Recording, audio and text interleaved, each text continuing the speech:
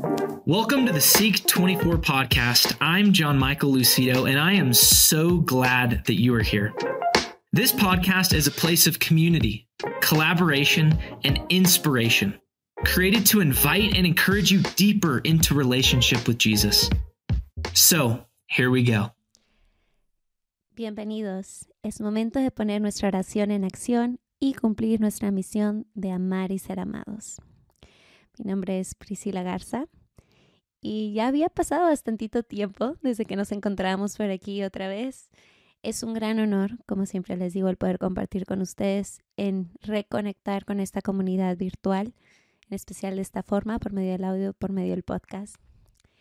En los últimos meses me había costado un poco el grabar otra vez, en especial porque tuve un bebé y para los que son padres y madres sabrán que es muy difícil hacer este tipo de cosas en casa mientras el bebé está ahí. Entonces esa es la razón por la que no habían escuchado mi voz tanto.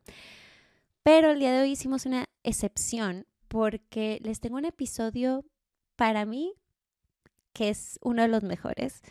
Es uno de mis temas favoritos porque voy a hablar de una persona que admiro bastante, de un evento que me encanta y de un llamado que creo que todos tenemos. Pero vamos a empezar el capítulo con una preguntita un poco incómoda, pero yo creo que hay veces eso es lo que nos ayuda a entrar como que en este ambiente necesario para ser un poquito más vulnerables.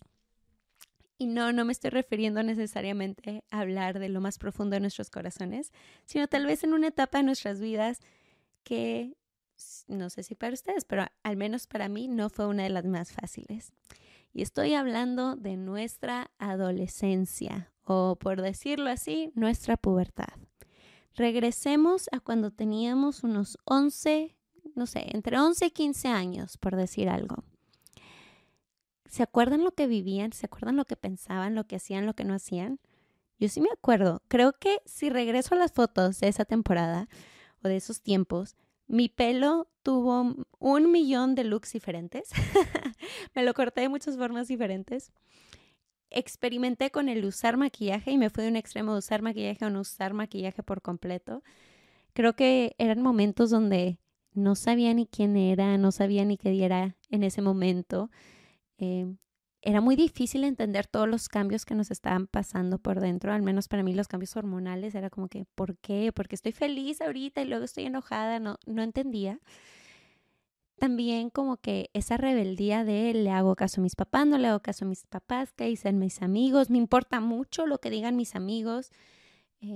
¿Quiénes son mis amigos? Empecemos por ahí. Entonces como que para mí al menos era un momento de mucha confusión.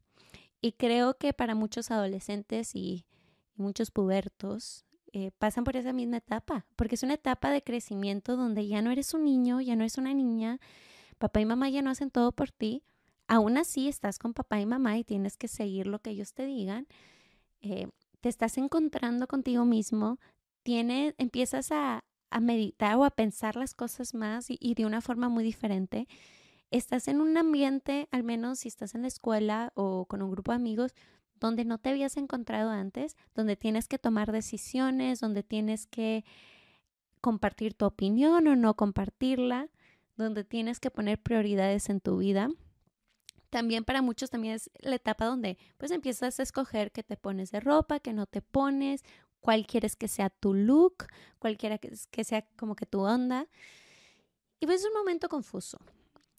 Pero para mí, la verdad, lo recuerdo mucho porque alrededor de los 14 y 15 años, o sea, un poquito más grande, fue cuando me encontré con Dios por primera vez. Me llama mucho porque hice una promesa cuando tenía esa edad de ser misionera y la verdad que cambió mi vida radicalmente. O sea, he sido misionera a diferentes capacidades, en diferentes lugares, de hecho diferentes países hasta ese punto, ¿verdad? Porque en ese momento estaba en México.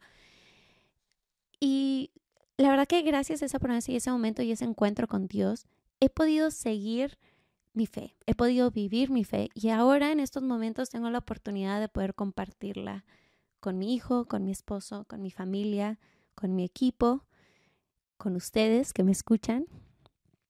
Pero bueno, no, este podcast no se trata de mí, no se trata de mi historia. Pero estaba leyendo la historia de un santo, que es un santo muy querido para mí. Una, porque es un gran ejemplo católico, un gran ejemplo cristiano. Y también es un gran ejemplo mexicano, que para los que no sepan, o si no han escuchado mi podcast antes, soy mexicana. Y pues mi fe la empecé a vivir en México y ya me vine a los Estados Unidos a los 17 años, 18 años y la seguí acá. Y llevo de misionera de tiempo completo con Focus ya 8 años. Antes de eso me dediqué a las misiones, médicas, al servicio, gracias a ese encuentro que tuve con Jesús. Pero como les digo otra vez, no es sobre mí, es sobre este santo, así que volvamos a la historia. Este santo, si no han adivinado quién es, estoy hablando de San Joselito o San José Sánchez del Río, como muchos lo conocen.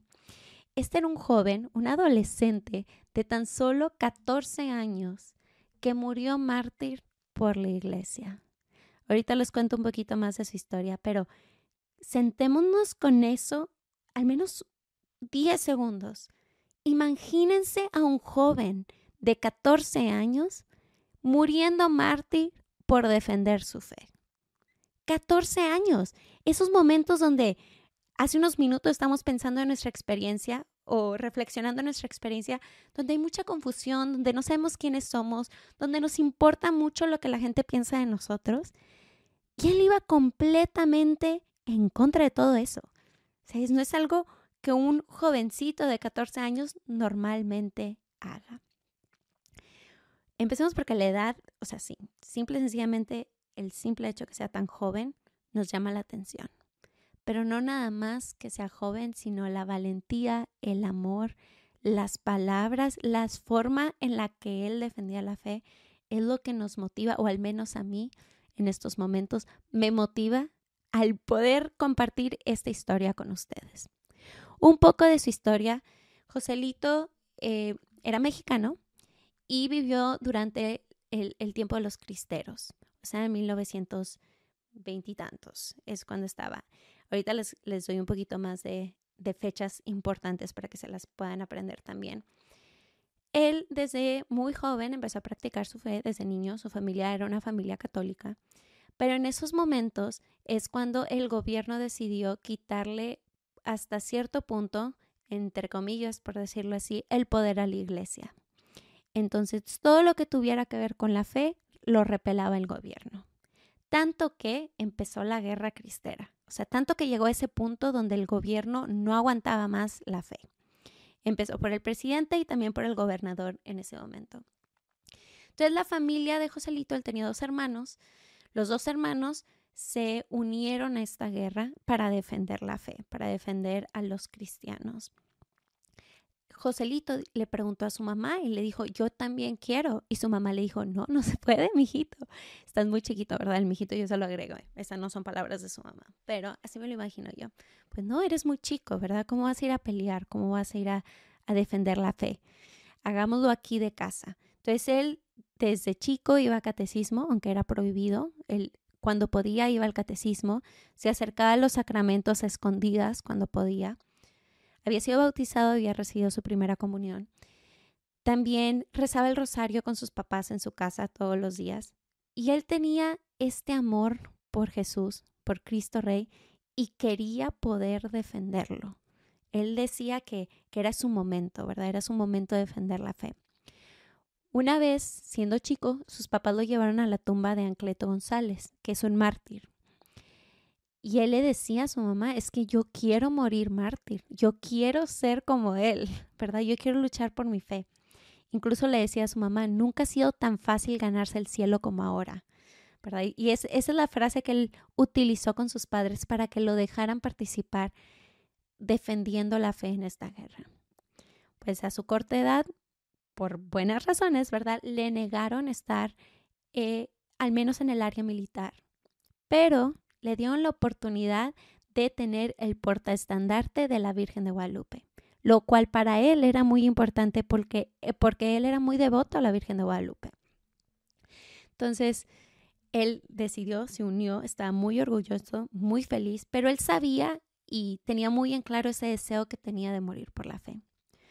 en una de las veces que estaban haciendo una tipo peregrinación que se le llamaban ellos una visita peregrinación, y como les decía, él llevaba a la Virgen de Guadalupe, él estaba ahí, al general o a uno de los jefes cristeros que había, le habían lastimado a su caballo, o sea, le habían disparado a su caballo, ya no podía mover, ya no podía seguir más. Y Joselito, recordemos, de entre 13 y 14 años, le dice: mi general, tome usted mi caballo y sálvese.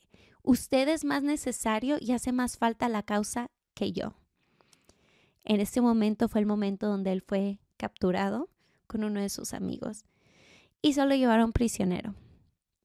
Aquí, en esta parte de la historia, es donde me sorprende más porque vemos las diosidencias, por decirlo así. Vemos la providencia de Dios incluso en este martirio de este niño, de este santo, porque lo llevan prisionero a la iglesia donde él había sido bautizado. O sea, habían cambiado la iglesia y la habían convertido en una prisión.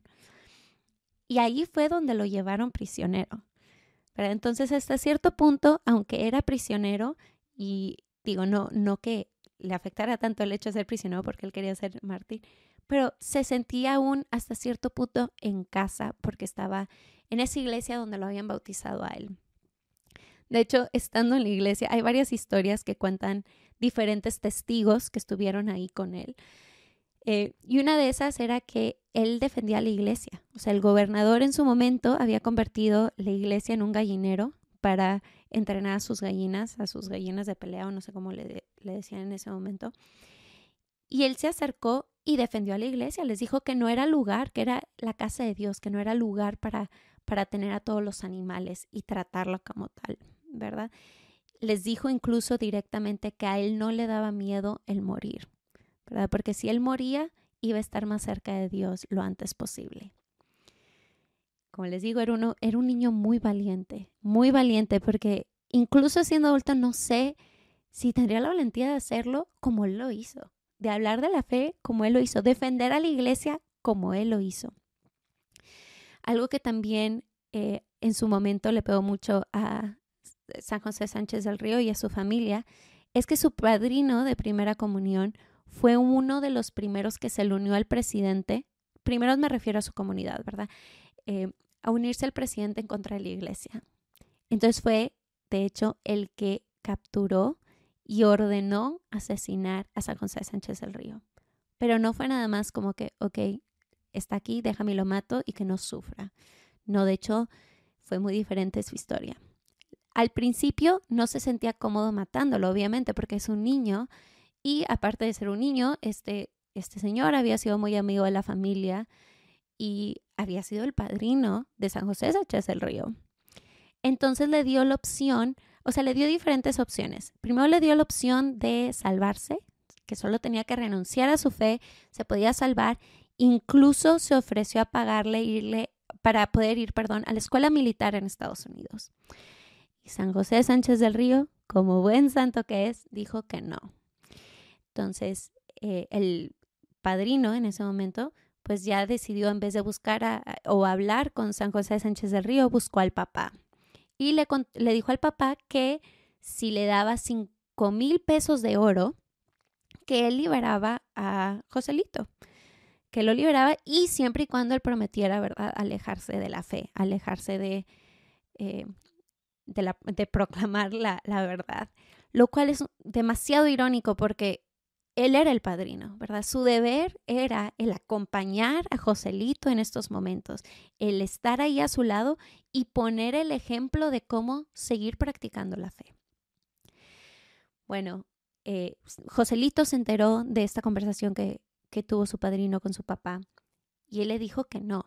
Y le dijo, o sea, dio a entender que su fe no estaba a la venta, que él ya había entregado su vida a Dios, que cómo le iba a poner a la venta ahora, ¿verdad? Y él seguía diciendo que él iba a estar ahí para defender a su fe cuando fuera necesario, en especial en estos momentos que eran tan difíciles para la iglesia.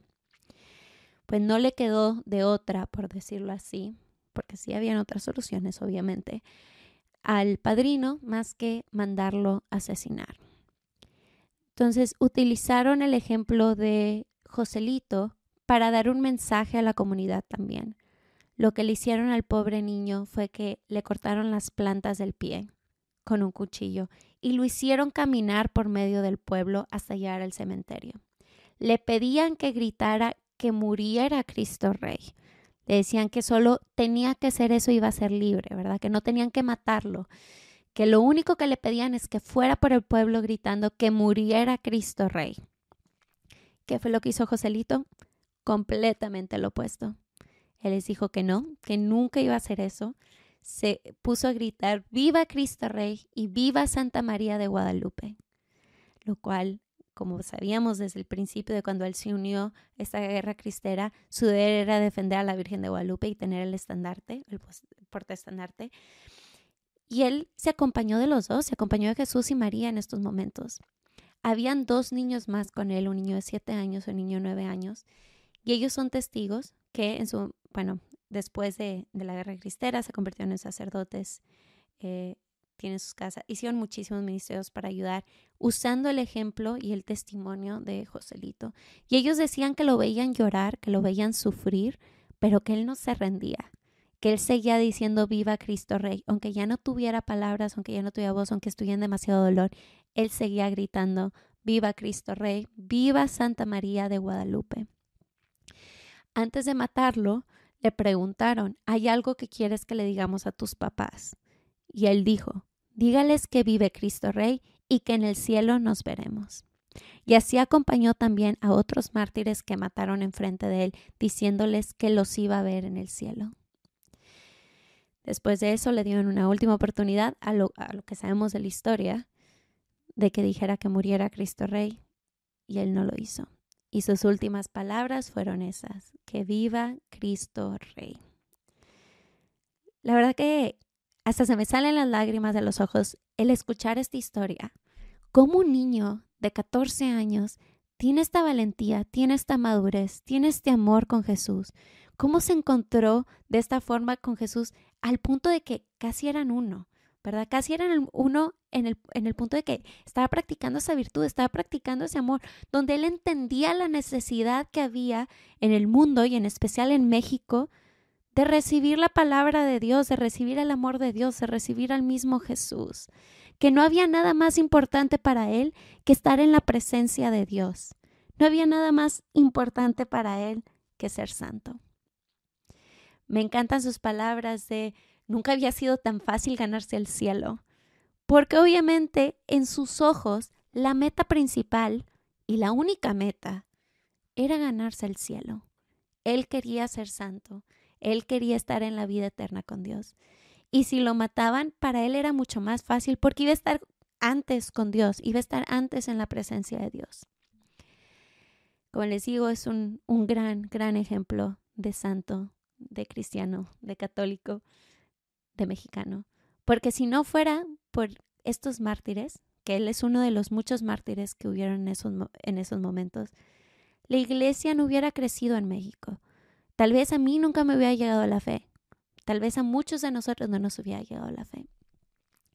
Entonces, ¿por qué? ¿Por qué hablo de San José Sánchez del Río? Una, ¿por qué no escuchar su historia? Es buenísima. Vale la pena escucharla, vale la pena compartirla. Es un modelo a seguir. 2, porque creo que es un testimonio que deberíamos seguir de alguna forma u otra.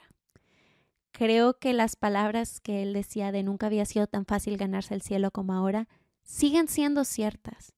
Creo que hoy en día tal vez no estamos en guerra, pero tenemos la facilidad de poder vivir la fe, tenemos la facilidad de poder recibir a Cristo, tenemos la facilidad de encontrarnos con Él en los sacramentos, tenemos la facilidad de poder compartirlo, ¿verdad? Y si muriéramos para hacer eso, qué mejor regalo que morir por Jesús. Y siento que en especial hoy en día, que tenemos esa libertad que tal vez él no tuvo, esa libertad de ir a misa todos los días si queremos ir a misa todos los días, de recibir a Jesús todos los días si queremos recibir a Jesús todos los días, de decir públicamente que somos católicos, que somos cristianos, que para nosotros no hay nada más importante que la santidad. No lo hacemos, porque tal vez nos escondemos o volvemos a esos momentos también de la adolescencia, como hablamos al principio, donde nos importa tanto lo que diga la gente, donde nos importa tanto que no estamos dispuestos a luchar para que la luz se comparta, para que la verdad se comparta. Estamos dispuestos a ser relativistas, a no poder hablar con la verdad, a no compartir, al no luchar, al no amar hasta que nos duela. Dejamos que el mundo nos diga a nosotros qué es lo que tenemos que hacer. Limitamos nuestro amor a nuestro tiempo aquí en la tierra. Si tuviéramos esa mentalidad, esa visión como lo tuvo Joselito, donde el morir es ganancia, porque el morir es estar con Dios. Que lo que hagamos aquí en la tierra es importante porque afecta lo que hagamos en el cielo, afecta si vamos a estar en el cielo más bien. No porque lo que hagamos aquí es todo. Donde estamos tan apegados a nuestras ideas, incluso a nuestros amigos, a nuestra sociedad, a nuestro dinero, a nuestras cosas, que nos da miedo dejarlo por amor a Jesús, que nos cuesta reconocer la verdad. Jesús siempre fue muy claro que Él era el camino, la verdad y la vida. No hay otra forma de llegar al Padre si no es por Él. Y Él nos dijo que teníamos que cargar nuestra cruz, que teníamos que morir con Él y por Él, que teníamos que amar como Él nos amó. Me recuerda mucho también el Evangelio de Mateo, donde está dando el sermón en la montaña y donde nos habla de que nosotros somos la luz del mundo, ¿verdad? Somos la sal de la tierra y que la luz no está hecha para esconderse, no está hecha para no compartirse. Y siento que por medio, ya sea de nuestro bautizo, por medio de nuestra fe o por medio de nuestros antepasados, tenemos esa luz que es Jesús, que nos da miedo compartir porque la metemos en un cajón. Y ese cajón puede ser 1,000,000 de cosas diferentes. Pueden ser nuestras inseguridades, pueden ser nuestros miedos, pueden ser el que dirán, puede ser el como yo. Yo no soy Joselito, ¿verdad? Yo no soy perfecto en estas áreas. Que cabe recalcar que los santos no estamos diciendo que eran perfectos, sino que estaban buscando ese amor, estaban buscando esa virtud. Estos miedos que tenemos de no poder compartir la verdad. Es que tal vez Dios no me está llamando a mí, está llamando a mi vecino, está llamando al misionero, está llamando a la misionera, está llamando a mi tío, a mi tía, está llamando a mi abuelita que mande mensajes por WhatsApp. No. Digo, sí, a ellos también les está llamando, pero nos está llamando a cada uno de nosotros. Nos está llamando a nosotros a cargar nuestra cruz. Nos está llamando a nosotros a ser discípulos misioneros. Y antes que nada, encontrarnos con Él. A ser uno con Él. ¿Por qué estoy compartiendo esto? Porque este año tenemos nuestra conferencia anual de SEEK24 y siento que es una gran oportunidad para encontrarnos con Él, para ver a otros jóvenes, para ver la luz en alguien más y volver a aprender esa luz interna que nosotros tenemos y poder compartirlos con los demás. ¿Y por qué? ¿Por qué la historia de Joselito? Porque él es nuestro santo patrón este año. Y la verdad que estoy más que feliz porque siento que no hubo mejor santo que él este año para compartir SEEK, para encontrarnos en SEEK, para hacerlo. Para los que no sepan que SEEK es una conferencia de 5 días, donde juntos como comunidad nos unimos para seguir creciendo en nuestra fe. Es un momento de encuentro, es un momento de formación, es un momento de compartir, de comunidad, de un poco de todo. Hay desde conciertos, hay muchísima gente, muchísimas partes del cuerpo de Cristo, por decirlo así, donde podemos seguir creciendo y compartiendo. Es la verdad no sé ni cómo explicarlo, es un sueño el estar en misa con más de 18,000 jóvenes recibiendo a Jesús al mismo tiempo. Ver que jóvenes de alrededor de Estados Unidos, y de hecho no nada más de Estados Unidos, internacional, o sea, diferentes países vienen y se reúnen para aprender más de Dios, para compartir a Dios, para ser esa luz en el mundo que tanto necesitamos hoy en día. Vemos las noticias, vemos redes sociales y vemos puras cosas negativas y tanta oscuridad. Y yo creo que estamos tan acostumbrados a la oscuridad, estamos tan acostumbrados a este mundo, que cuando vemos un poquito de la luz, se nos nubla la mirada. Nos da miedo el no saber qué viene, qué sigue. Nos da miedo el seguir esa luz, cuando nosotros somos seres de la luz. Fuimos creados para esa luz, fuimos creados para compartir esa luz, para ser quienes Dios nos llamó a ser, para ser santos. Entonces les dejo aquí una invitación. Una, a conocer a Joselito, San Joselito. 2, a que si Dios te está llamando a crecer en esta área, a crecer de comunidad, a darle un poquito de espacio en tu tiempo, unos días en tu año, que vengas a SEEK, con nosotros. Es del 1 al 5 de enero, va a ser en St. Louis, Missouri.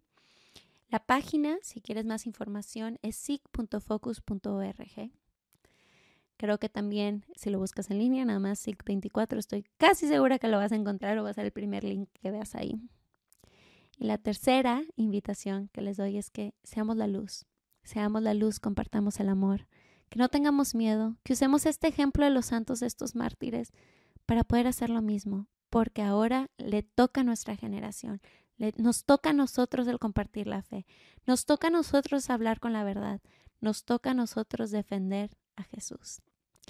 Y quiero terminar este episodio con una oración a San Joselito para que nos ayude en estos momentos, tal vez de oscuridad o estos momentos donde no podemos ser luz para los demás o no encontramos la luz para que podamos recibir la luz entre nosotros.